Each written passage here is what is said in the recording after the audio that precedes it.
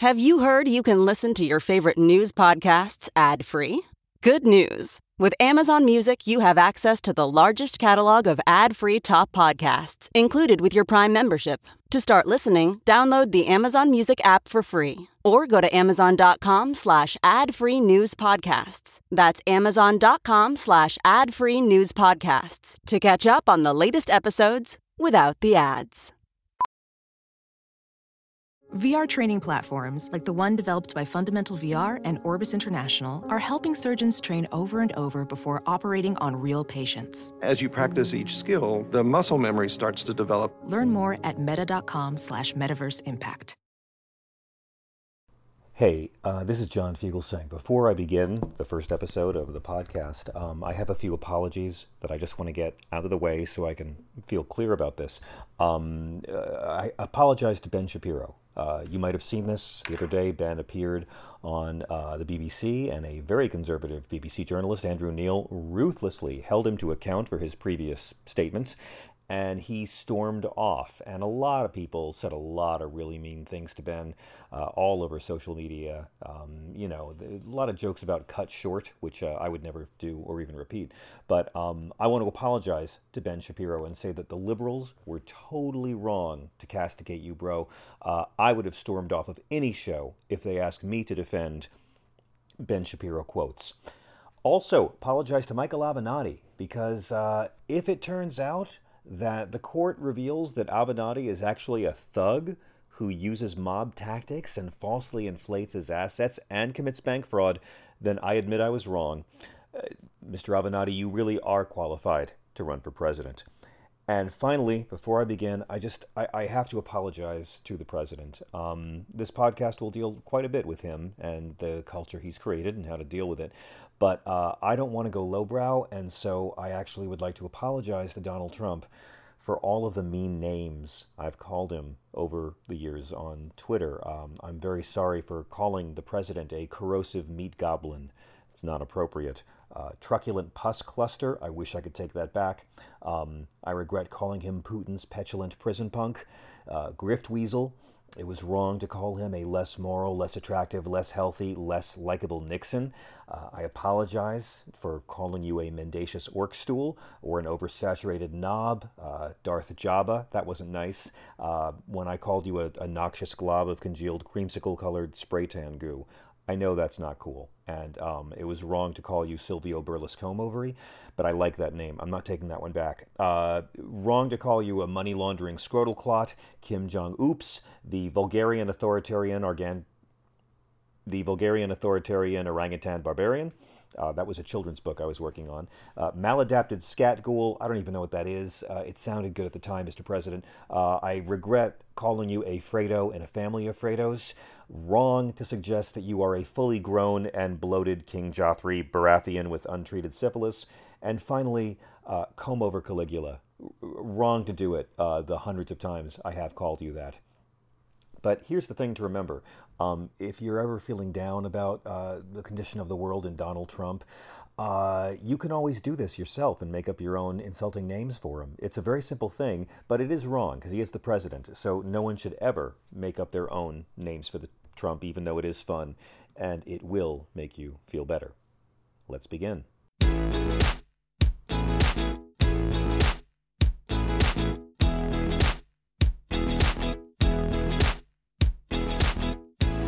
Welcome to the Sanity Check, the political comedy podcast about not going completely batshit. I'm John Fugelsang. It's a pleasure to be with you.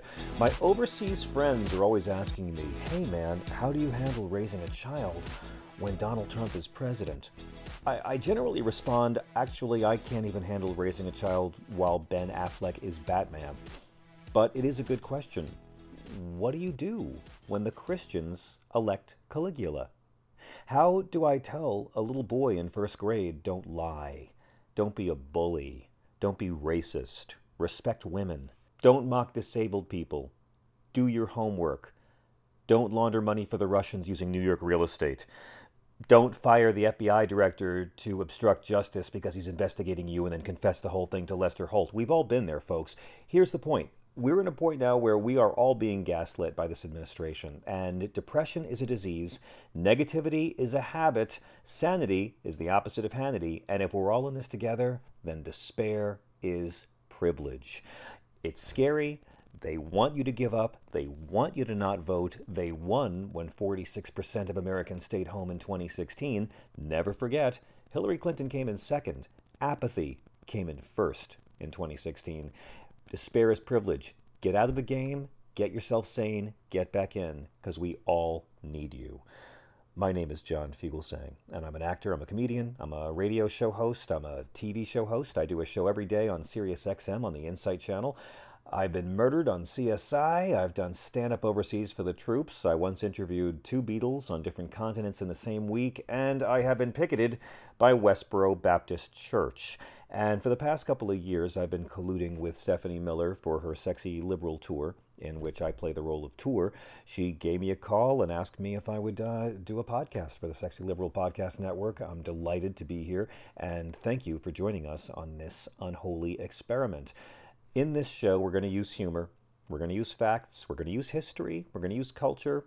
It's all about staying sane in insane times. Sometimes I'll have a sidekick, sometimes it'll just be me, sometimes this will be a recording from live on stage. The whole point of this is, there are many, many political podcasts out there. I'm not claiming to be the smartest or the funniest or the best looking. This is about talking you off the ledge when you need it.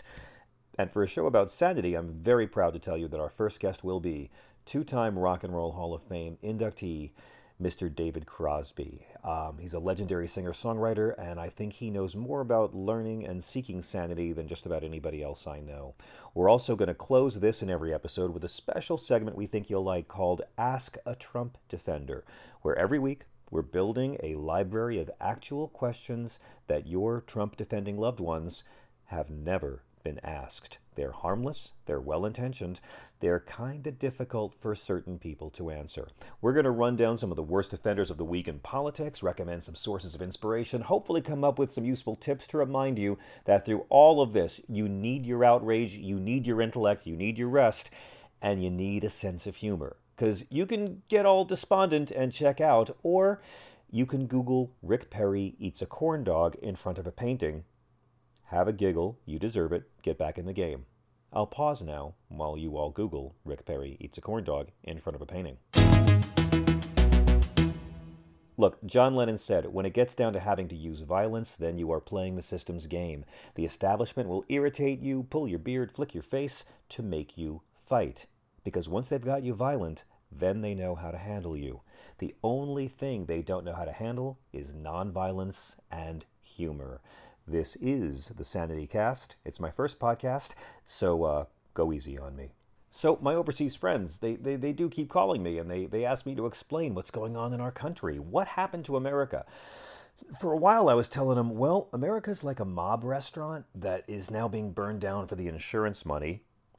Then for a while I said, well, it's sort of like America elected the O.J. Bronco Chase to be president, except we're all in the Bronco and the gun is to our heads, and for some reason Al Cowlings is speaking Russian.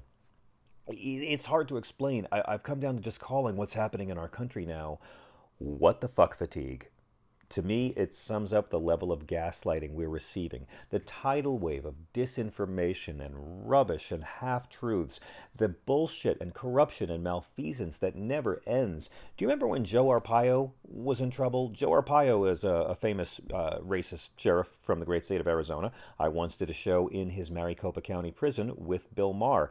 That was the tent prison where they had them sleeping in old Vietnam War tents and made them wear the striped pajamas like the Hamburglar. Joe Arpaio was going out and rounding up brown people every night, and eventually he was such a racist sheriff that Arizona had to say, bro, you're too racist to be a sheriff in Arizona. That was 425 what the fucks ago. It's been forgotten that Donald Trump pardoned Joe Arpaio with no retrials, no time served, just, here you go, here's a pardon. And that sent a signal to everybody else of what would happen if you were a dirty, crooked racist, but made him happy. We've had so many what the fucks that our outrage circuits are burned out. And in the last 10 days or so from when this is being recorded, we found out that our president wasn't just a bad businessman. We kind of knew that. We found out he was literally the worst businessman in America, that he lost $100 million a year on the average for 10 straight years. And he tried to say it's okay that I was the worst businessman because I'm also a tax cheat. That was kind of his defense. And friends, if Donald Trump can blow $100 million of his daddy's money every year for 10 years, imagine what he's already blowing for you.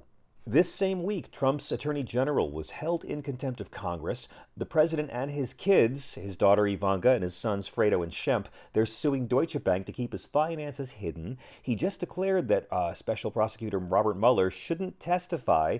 His top cop Barr is ignoring a subpoena to produce the unredacted Mueller report before Congress. He threatened to sue his own schools if they ever released his education records. Michael Cohen told us that. Steve Mnuchin, Treasury Secretary, who once produced Keanu and the Lego Batman movie, is now breaking the law to keep the president's tax returns hidden so we don't know where his money comes from. I demand this president show us his long-form worth certificate. But I'm not even done. This same week in What the Fuck Fatigue, his son got subpoenaed. White House counsel Don McGahn will not comply with a congressional subpoena. The White House is ordering people to obstruct justice because they say the report exonerates them from obstructing justice.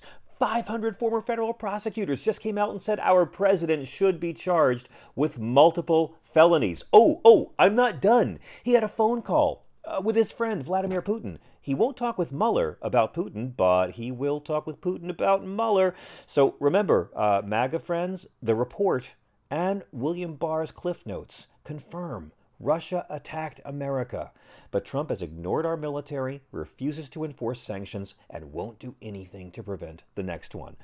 All this, and Billy Joel turned 70. And I can't blame all of those things on Donald Trump. But Rudy Giuliani just flies over to the Ukraine to work with their government, collude, some might verb, to try to get damaging information on Joe Biden's son. And liberals, you can mock Giuliani for trying to do that, to influence an election, but Trump did promise him an entire case of True Blood. I mean, this is all happening, and R. Kelly is saying, I can't believe they're doing all this shit right out in the open. So this is What the Fuck Fatigue. Let it out, brothers and sisters, because we live in a time when millions of our fellow Americans think climate change is fake, but pro wrestling is real. When football jocks are the leading moral voices of resistance, when conservatives who used to not trust you if you didn't hate Russia, now hate you if you don't trust Russia, and where Democrats and liberals are forever locked in a cage match of death called fuck you for only agreeing with me on 85% of things. This is a time when nobody hates like a Christian who's just been told their hate isn't Christian. When followers of Jesus are voting against everything Jesus ever talked about, all about abortion, which Jesus never talked about, when politicians are trying to make the abortion rate go down by making it harder for women to get birth control, and where millions of Christians say they think a talking snake was literal fact, but love your enemies was just Jesus being all metaphorical and shit. We're in a time when legal cannabis is more popular than the two political parties keeping legal cannabis illegal. If it feels like we're the U.S. of PTSD, there's good news. You're not insane.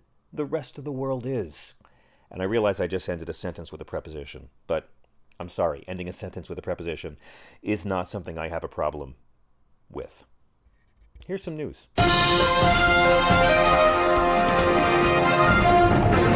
Here's a little segment about real news headlines, which I call, really, it's not you. A lot happened this week, and here are some stories that in my broadcasting I felt the mainstream media could have dwelled on a little bit more, like Texas Senator Brian Hughes' new bill, Bill 9, which will disallow the driving of elderly, disabled, or poor people to the polls. This bill would ban efforts with vans full of elderly people from nursing homes or disabled people or poor people who don't have cars. Any of that would now be illegal in Texas. This proves an inconvenient truth about the American right wing. They run for office saying they hate government. I think you'll find that's not true. The U.S. right wing loves government. They love government. Government is how they redistribute wealth to the upper 1%. Government is how they protect their power and privilege. What they hate is democracy. They will never do anything to rein in government. They spend worse than anyone, but they'll do all they can to rein in one person, one vote. Donald Trump was tweeting about the Kentucky Derby, and he said the Kentucky Derby decision was not a good one. It was a rough and tumble race on a wet and sloppy track, actually a beautiful thing to watch. Only in these days of political correctness could such an overturn occur. The best horse did not win the Kentucky Derby, not even close. I don't really do an impression, but that tweet was amazing because Donald Trump discussed the injustice of somebody coming in second but still winning by a technicality. It's like karma having a three-way with irony and Satan. Remember the 500 former federal prosecutors who all said the President of the United States should be indicted? Well, in their statement, the media didn't cover this. They identified 3 acts described in the Mueller report that they believe satisfy all the elements of an obstruction charge. Memorize these. Number 1, Trump's efforts to fire Mueller and to falsify evidence about his efforts. Number 2, Trump's effort to limit the scope of Mueller's investigation to exclude his conduct. He did that. And number 3, Trump's efforts to prevent witnesses from cooperating with investigators. Here's one you might have overlooked. We already know that Donald Trump's administration has taken the muzzle off of predatory lenders and all those charming true romantics who preyed on the gullible and helped bring about the financial collapse. Well, we've got a Dodd-Frank to make that easier for them to do again. But now, here's a story your media didn't cover. Under new rules, debt collectors are legally allowed to send unlimited texts and emails.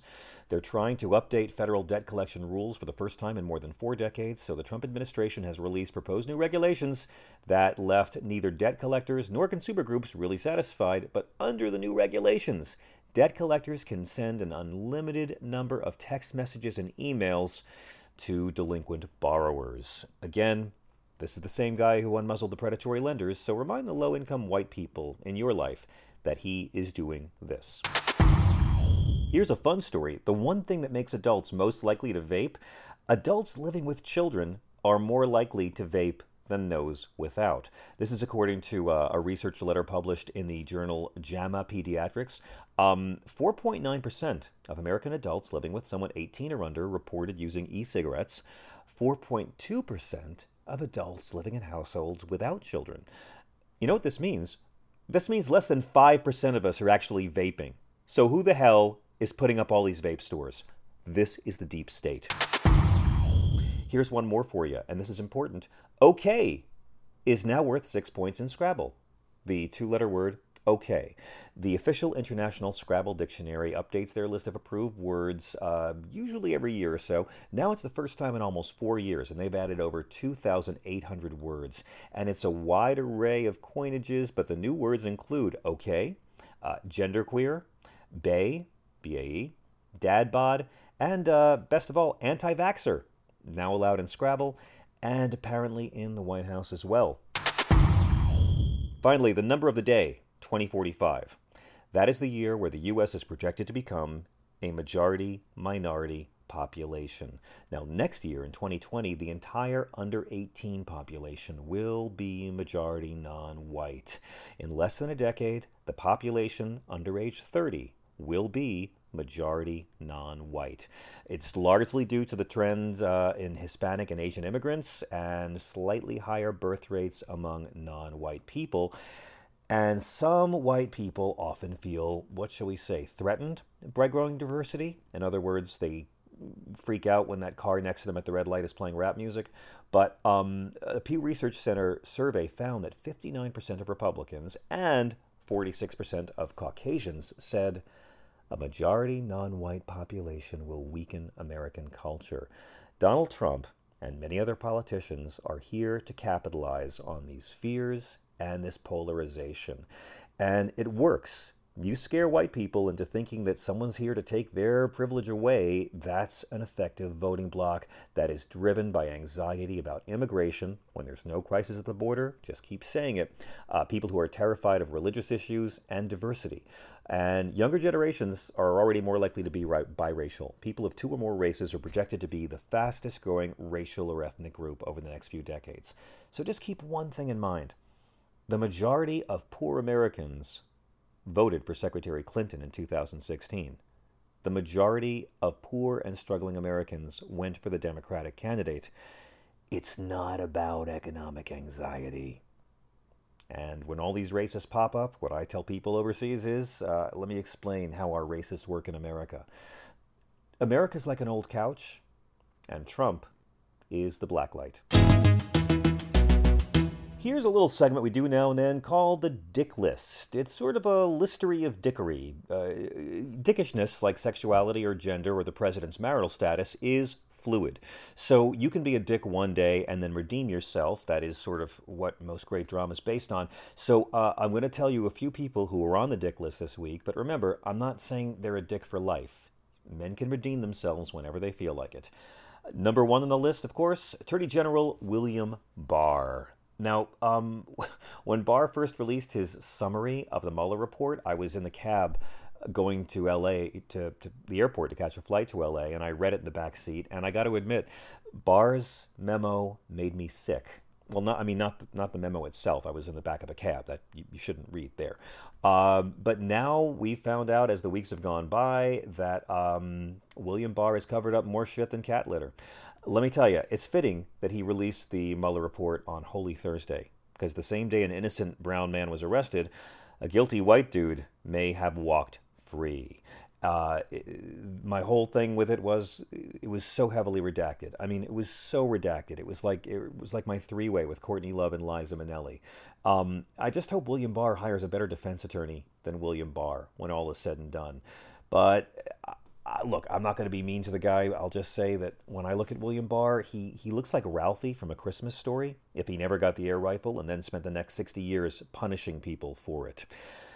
And liberals who want to mock William Barr because in his testimony it was revealed he didn't even know what the emoluments clause was, y'all should remember that's probably why Trump wanted him in the first place. At the end of the day, William Barr's final great gift to American culture may be a reminder, dude, don't read the Cliff Notes. Number two on the Dick List, Jerry Falwell Jr. This one's close to my heart because I debated his dad, Jerry Falwell Sr., on the Bill Maher Show. And, of course, we learned last year that Jerry Falwell and his wife had a friend, according to Reuters, a young person that's called a pool boy in professional circles, a pool boy they met who they flew around on their private jet and loaned $1.8 million to so he could start up a business. There's some jokes made, and then it was forgotten. And then in the last 10 days, a new report has surfaced saying that this same guy, Reverend Jerry Falwell Jr., who runs Liberty University, we'll talk about them a lot on this show, he went to Michael Cohen and said he had a problem with embarrassing photos that are between a husband and wife. Michael Cohen, moral beacon that he is, solved this problem. It appears to have been a quid pro quo situation where he made some embarrassing photos go away, and in turn, Falwell became the first major revoltingly fake Christian evangelical leader to publicly endorse Donald Trump. The interesting thing, the reporter is the same Reuters reporter who covered the story of the pool boy. Now, just connect some dots if you would. It's completely unprofessional, but he and his wife have this young friend who is a pool boy who they fly around on their jet with them, and they loan him almost $2 million. And there's some embarrassing photos that they want to get rid of, and Michael Cohen helps make the problem go away. Look, if Reverend Falwell Jr. and his wife are in some way cavorting with a pool boy, my problem is that would make him more likable, okay? Jerry Falwell Jr. endorsed Donald Trump. They're both revoltingly fake Christians. And Falwell Jr. is a disgrace to his father. And his father was a segregationist who built whites-only schools and defended apartheid. Not cool. Number three on the Dick List, Robert E. Lee, commander of the Confederate Forces. Donald Trump had the most creative way of pushing back on accusations of racism. Joe Biden released his presidential video, and these days my favorite film genre is Democrats running for president and their announcement videos. But his video is all about Trump and Charlottesville and the very fine people on both sides. Well, deep in the bowels of the White House, Stephen Miller took a break from feasting on the blood of orphans and wrote Donald Trump the best talking point, which was he said that those people were just really, really upset because people were trying to take down the Robert E. Lee statues. Our president says he wasn't defending white supremacists. He was just defending the people who were defending monuments to white supremacy. This proves that every ignorant racist is ignorant that he is racist. And here's one thing, friends. If you wouldn't own 200 humans as slaves and torture them and break up almost every family but one on your plantation by selling off children or parents, if you wouldn't kill hundreds of thousands of Americans to protect a culture of humans as property and white supremacy, if you wouldn't execute surrendering black troops, then congratulations, you are a better human than Robert E. Lee. And by the way, also, if you would never go to war against a more densely populated and industrialized nation, you are probably a better military commander than Robert E. Lee as well. Number 4 on the dick list, fentanyl. I hate it. It's awful. Fentanyl killed Tom Petty and Prince. We got to do something. And finally, number 5 on the dick list, me. I deserve to be on here. I am a dick as well. Here's what happened. I was posting on Facebook because I subscribed to a Turner Classic Movies Facebook page, and it asked, who's the greatest horror movie actor of all time? And all I did was type Melania Trump. And then I got a 4-day suspension. And this has never happened to me on Facebook before, so I took to Twitter and I complained about it, and Turner Classic Movies wrote me, and it turns out it was just a Turner Classic Movies fan page on Facebook. I was wrong. I am on the dick list. I deserve it. And I also wanted to make a joke about, when Ben Shapiro's interview was cut short, I wanted to make a joke that Cut Short was also his name on Grindr. But I didn't do it. I do have a savage tongue, but a politically correct muzzle. My magnificent first guest is one of our most acclaimed singer-songwriters. He is in the Rock and Roll Hall of Fame for 2 different bands and deserves to be in for a third one because Crosby, Stills, Nash & Young is its own distinct band. This is a man who I think helped end the war in Vietnam. This is a man who is putting out some of the greatest music of his career right now. 4 albums in 5 years that'll make you say, oh, I don't need a reunion of anything. This man is the subject of a new documentary directed by our mutual friend AJ and produced by Cameron Crowe, a brutally honest documentary. This man is Mr. David Crosby. Hello, sir. Hi, man. How are you? I'm great. Thank you. How are you? I'm really kind of unreasonably happy. I'm out here on the road. I'm in, I don't know, East Jesus, Nebraska, someplace, but I'm totally happy. I'm sitting outside a gig and hanging out with the guys working on the bus, and I love my gig. I guess that's it. I just really do. We've done 3 gigs so far, and they've been spectacular, so I'm very, very happy. Yeah, have you ever felt more personal, artistic, commercial freedom to say whatever the hell you want than you have the last couple of years? I had a lot of freedom in the other bands. I really did. They were competitive bands, and we were not, it was more trying to compete with each other than help each other. But I think we did good work. But I frankly feel so much more encouraged by the cooperative attitude of the people that I work with now. They're all people, we all work in this very respectful of each other way, and we trust each other a lot, so we really aren't afraid to contribute to each other. It really works. And I think it's probably the most artistic freedom and the most satisfying work I could possibly be doing. I'm just really happy with it. Yeah, the first time we met, you told me about the band Snarky Puppy, and then you just began working with the members. And I'm so inspired by how working with younger musicians and doing different kinds of arrangements just has stimulated your creativity even more. Yeah, it has. Well, it started with my son, James. He's yeah, the first and biggest and best contributor because he's my best writing partner.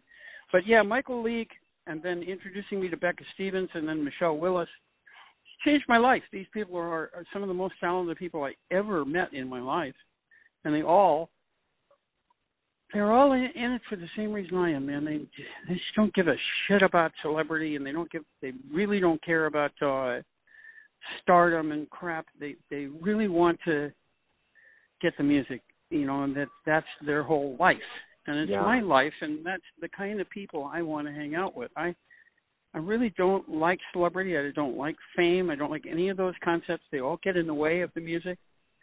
So hanging with people who are just eat, live, and breathe music is just a joy for me, man. You've watched me with these people. I'm really happy with them. They're good. No, I think it's like it's. I mean, it seems like it's always been your spiritual path to me. But like after these 4 records, again, they're Crosby, Lighthouse, Sky Trails, and Here If You Listen. Honestly, you and Robert Plant are the 2 artists who have made me say, I don't care if these guys ever have a reunion. I know every interview you do, they ask you about a reunion. But honestly, the work you're doing now kind of makes me just hungry for more of the work you're doing now. And that's going to kind of feel good at 77 to be, refining and redefining your own sound. It feels fantastic. It's funny you mentioned Robert because Plant's another example. Like, I didn't even really like how Robert Plant sang in the Zepp, man. Everybody else did because he was thrilling, right? But how he started singing after he finished with the Zepp is when I started really loving his singing. He's doing beautiful work. Yeah, that album he made with Allison, man, that was beautiful. Beautiful record. Yeah, the guy. I don't think your career ends when you're not in the stadiums anymore. I think sometimes that's just when you hit your stride and do even better work. James Taylor's last record was stunning. It was as good as anything he's ever done. It was brilliant. When I see that kind of work coming out of people at this stage of the game, I can guarantee you those are people whose life is music. They're the ones, Is it fair to say that, creativity and live performance and just inspiration are the drugs for sanity that really work? Yes. It's fair to say exactly that. Thank you very much, John. No, because I think, your struggles have been really, really public, and you have been fearless in talking about them. And I understand that whole notion of an artist to think that you'll find sanity within insanity. And probably if you hadn't gone through the troubles you went through, you wouldn't be in the great, creative, happy place you're in now. Well, your troubles shape you. I grant you that. I think, I don't know if you count it as positive effects or not. Pairing off, dross and leftovers, it definitely happens to you. I think if I had not spent as much time, making the mistakes that I made, I would have had more time to make music. I might not. I think I would have wound up the same guy, but happier. But I think I would have not wasted so much time. That's my biggest beef with the drug time. Yeah. Wasting all that time just being smashed instead of using that time making music, which is what I'm obviously supposed to be doing. I mean, in many ways, it seems like you were trying to manage your own intensity for a lot of years, and it makes me wonder, like, how do you fight the devil, Crosby? How do you stay sane when you're very up on the news and you're paying attention to what's going on, and it seems like the price of awareness can be anguish and frustration and devastation over how fucked up the world is. How are you keeping yourself sane and balanced watching all this going around? Well, that's a good point. I watch my friends and I watch the world being, hit with what we're going through here in this country, and I have trouble with it. I learned a trick, man. Back when we were trying to stop the Vietnam War, I learned a trick, which was that I started to have trouble keeping myself above ground. I would be watching the evening news and Walter Cronkite, and they'd started doing this thing where they listed everybody who died that day. Yeah. And they'd show you their faces. And I'd see all these young, good decent people, and I'd know that they died that day in a war that shouldn't have even be going on, and for no purpose at all. And it started to sink me. It started to make it so I couldn't stay above water. And so I started turning down the gain a little bit. I started putting more distance between me and that information to try and just to try and stay afloat, man. Yeah. Yeah. Because it can. Maybe I'm too sensitive, but it can throw me for a loop. And so I've had to do pretty much the same thing with Trump. He's a disaster to me. The guy's like a spoiled child that's broken into his dad's office where he was never allowed to go, and he's running around peeing on all the papers. I'll show you. He's a bad kid, and he's hurting the country, and so it's hard for me to look at. I want to stop it, and I can't wave a magic wand and stop it. Yeah. But God knows I want to. What I have been doing is trying to write the song. We need a fight song. We need an Ohio or a We Shall Overcome, something like that. Yeah. I've been trying to encourage other people to do it too, to try and just get one. But I think we're all going to have to get out in the street. I think we're going to have to do a lot of marching, and I think it's going to take everybody and a lot of voting. Well, I mean, it's going to be I do give you guys a watershed moment for the United States of America, I think. I think it's what, at least a third of us, hopefully more than that, are praying for. But, I mean, in your case, I really do give you guys credit for helping end a war. I think that your band deserves credit for all that you guys put your commercial viability on the line for moral reasons. And I'm curious, is there anyone right now, David, in art or politics or activism who really inspires you, who's really turning you on and making you find the fight within yourself? I like a lot of people. I don't see the thing that disturbs me is that the people who are really big now are the pop people. Yeah.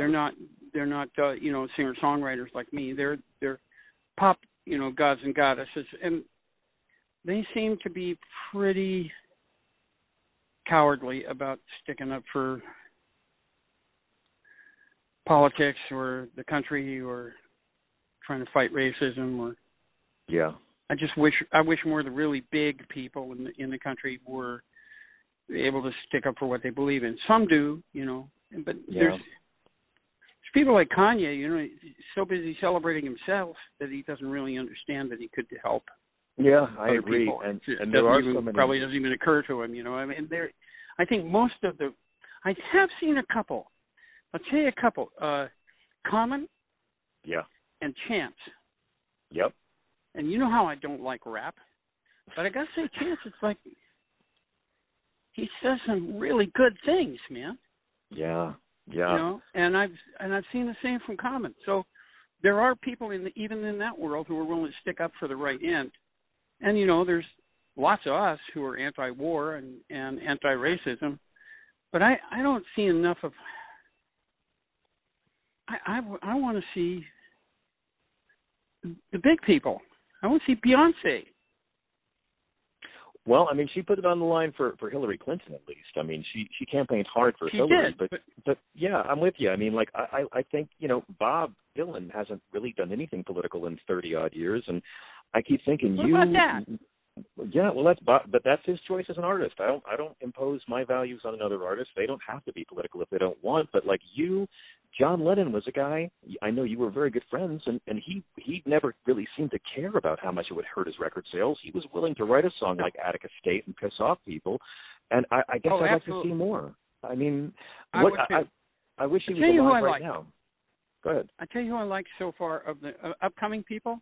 Yeah. I think he's got a conscience and he's writing about real shit, is Jason Isbell. Oh, yeah. I like him. I like his words. Well, he writes good words, man, and you know how rare that is. That's just not common. Yeah, he to me could redeem modern country or Americana, I guess. I think he's a powerful artist.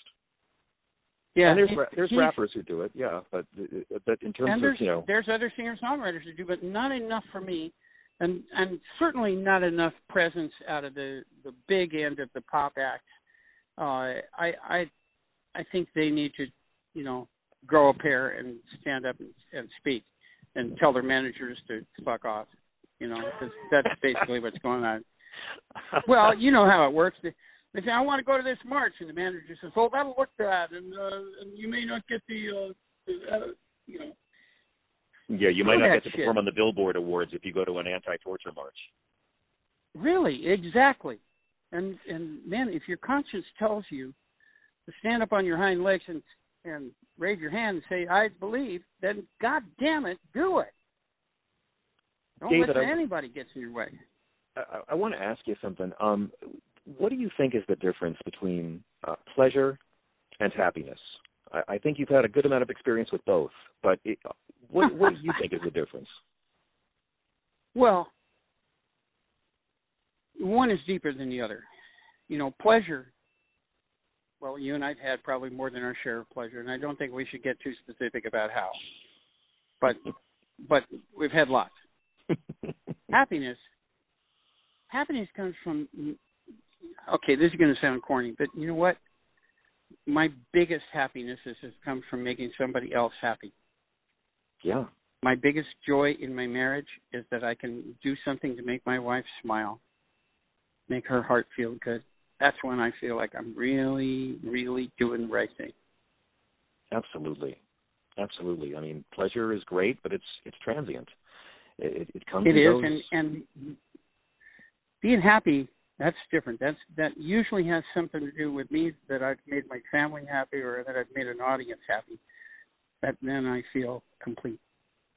Well, that's, I think, what I love so much about your live shows now, Cross, is that you're a guy who's really living in the moment, and I think you always have, in good times and in bad. You're never going to get mired in nostalgia like the best artists. And I was thinking the other day, because I saw a picture of our friend Joni Mitchell at an art gallery, and I'm glad she's getting out, but it's got to be strange. Like, when you and Joni were involved, I'm sure it never occurred to you that people who weren't alive yet would still be talking about that relationship in your 70s. It must be strange to do interviews where people want to talk about things that happened half a century ago.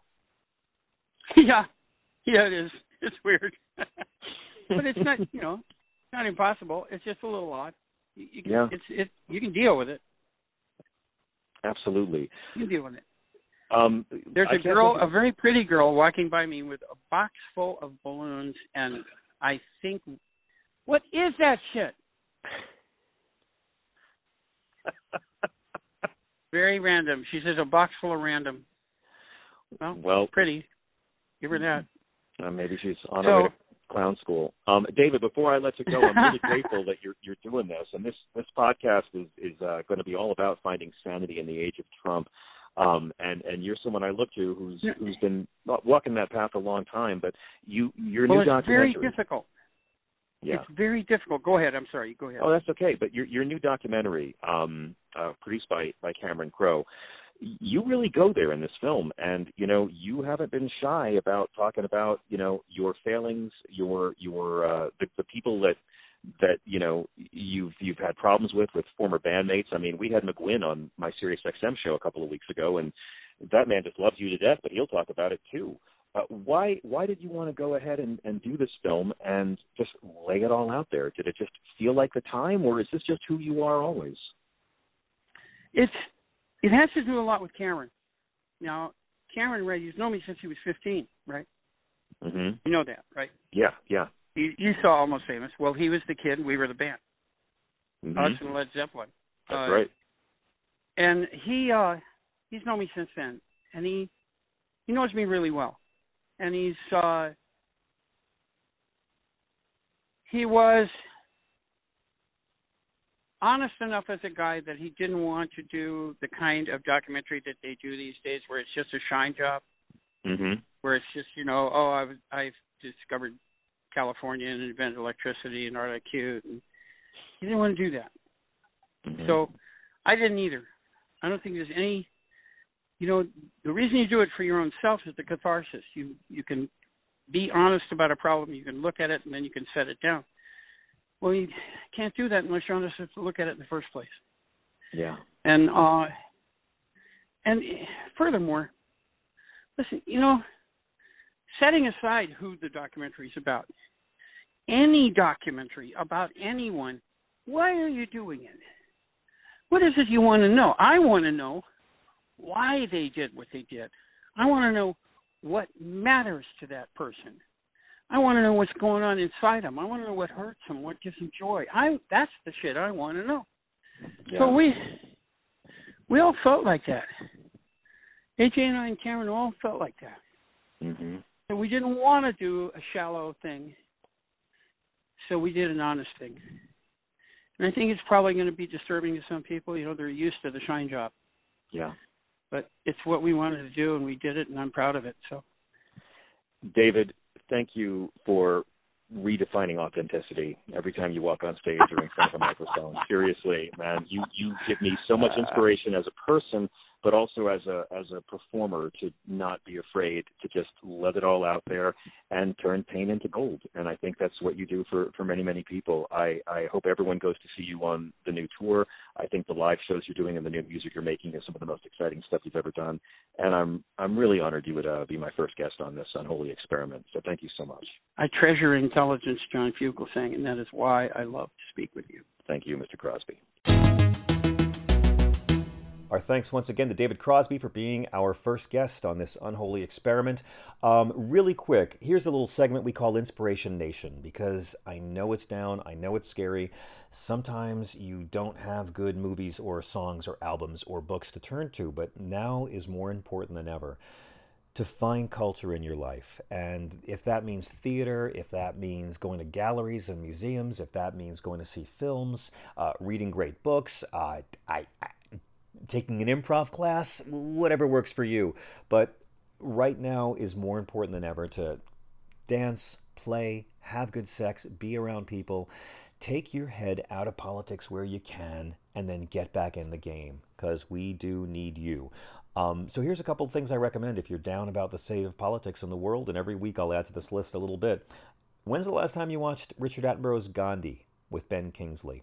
Watch it just for the scene where Gandhi has helped broker a peace deal between the Muslims and the Hindus through his hunger strike, and where a Hindu man explains that he killed a Muslim boy and he knows he's going to hell. And watch it just for how Gandhi explains a way out of hell. It will restore your faith in humanity. Also, Oliver Stone's Born on the 4th of July with Tom Cruise. It's 30 years old this year. It's a film that needs to be seen again and again. It's more powerful than ever. It'll make you proud to resist government's corrupt actions. If you're going kind of crazy and you need some good music, Neil Young's Harvest Moon. Beautiful record. You'll fall in love. Dinah Washington, Dinah Jams, one of the finest live records ever. Listen for the opening track of Lover Come Back to Me, which has a piano solo, a drum solo, and an upright bass solo. This record will get you on your feet. And now here's the Sanity playlist. This will not be a hip playlist. It's going to be songs that I turn to and people recommend for when you feel burdened by life. It's not going to be stuff like Imagine or What a Wonderful World or Lou Reed's Perfect Day. By the way, who keeps putting Lou Reed's Perfect Day on feel-good songs? I knew a girl in England made that her wedding song. I'm like, have you listened to the words? You're going to reap just what you sow? No. Here's some songs that will get your toes tapping and make you feel human again. Number one, Take a Minute. A song from an album called Troubadour by Kanon, who's a Somali-Canadian hip-hop artist. Came out about 10 years ago. The record's terrific. Mos Def is on it. Damian Marley's on it. But Take a Minute is a song that will fill you with inspiration. His lyrics are gorgeous, and he speaks from the soul. I take inspiration from the most heinous of situations, creating medication out of my own tribulations. Check it out. Kanon, Take a Minute. Number two, Patti Smith, People Have the Power. Listen to it every morning if you need to. Number three, The Day by The Roots, featuring Blue, Fonte, and Patty Crash. Number four, a man who, to my mind, should be in the Rock and Roll Hall of Fame as the godfather of hip-hop, Gil Scott-Heron. You probably know the revolution will not be televised, but check out Lady Day and John Coltrane. It is a resistance anthem, and it will fill you with hope. And then Brandi Carlile, The Joke. Enough said. Check her out.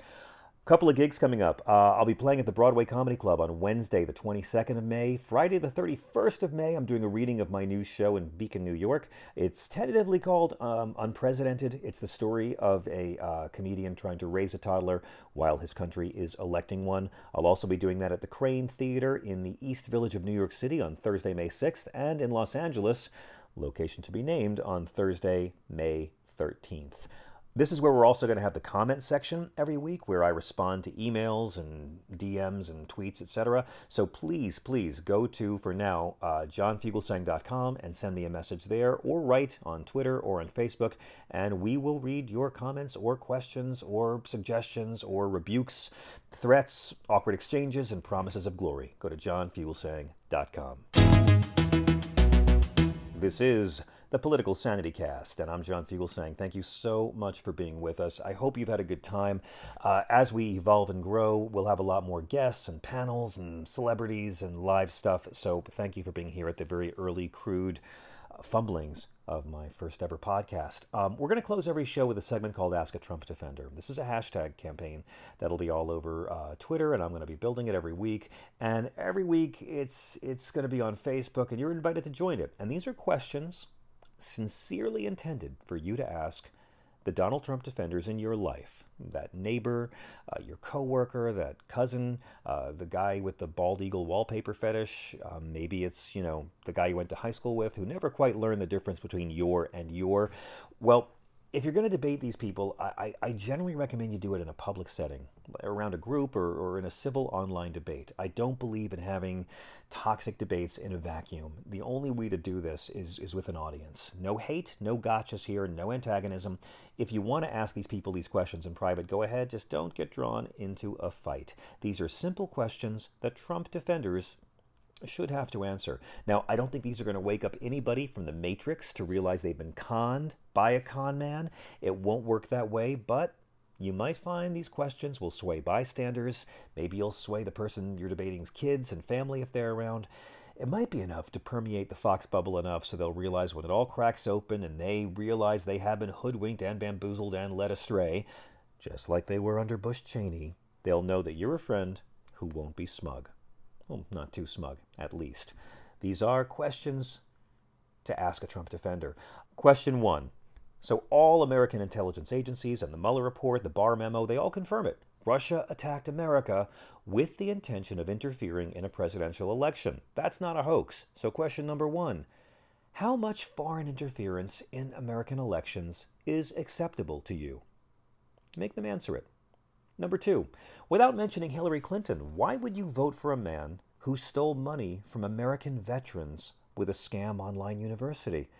And part 2, do you know how much money Donald Trump had to pay for his education fraud? The answer, by the way, $25 million. They won't know. Number 3, ask a Trump defender. Is it okay for a president to use the office to punish specific businesses he doesn't like? He wanted to do that for Jeff Bezos. So, ask your defending friends. Is that cool? Number 4, since the vote for Russia's sanctions was 419-3, and Donald Trump still won't enforce them, please explain why you think that is. Next question, we know he lied to his supporters about having a health care plan with better coverage at lower cost. We know he lied about that. He lied about Mexico paying for the wall. He lied to his supporters that he never paid Stormy Daniels. We know he lied. So here's the question. If all of these ongoing investigations exposed extensive financial crimes in Donald Trump's past, including money laundering for Russians, would that Trump supporter in any way impact your level of support? Would the revelation that Donald Trump had lied to you about even more stuff affect your support? Here's another good one. If your spouse treated you the way he treats his, would you stay? And finally, ask this for some of the more interesting sports fans who love Donald Trump in your life and don't like Colin Kaepernick. Do you stand up in your living room while the national anthem is playing on your TV? I'm John Fugelsang. I hope you'll follow me on Instagram, Facebook, and on Twitter. Likewise, I have a website, johnfugelsang.com. We have a terrific merch store, all kinds of Resistance swag and funny bits of whimsy. I hope you'll check out our store. I can promise you shipping is free, and unlike Donald and Ivanka Trump, my merch is 100% made in America.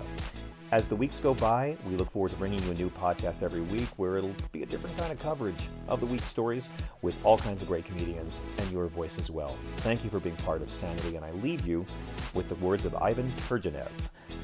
He was a Russian novelist and a short story writer and a poet, and he was born in Russia in 1818, a very eventful time to be born in Russia. If we wait for the moment when everything, absolutely everything is ready, we shall never begin. I'm John Fugelsang. See you next time.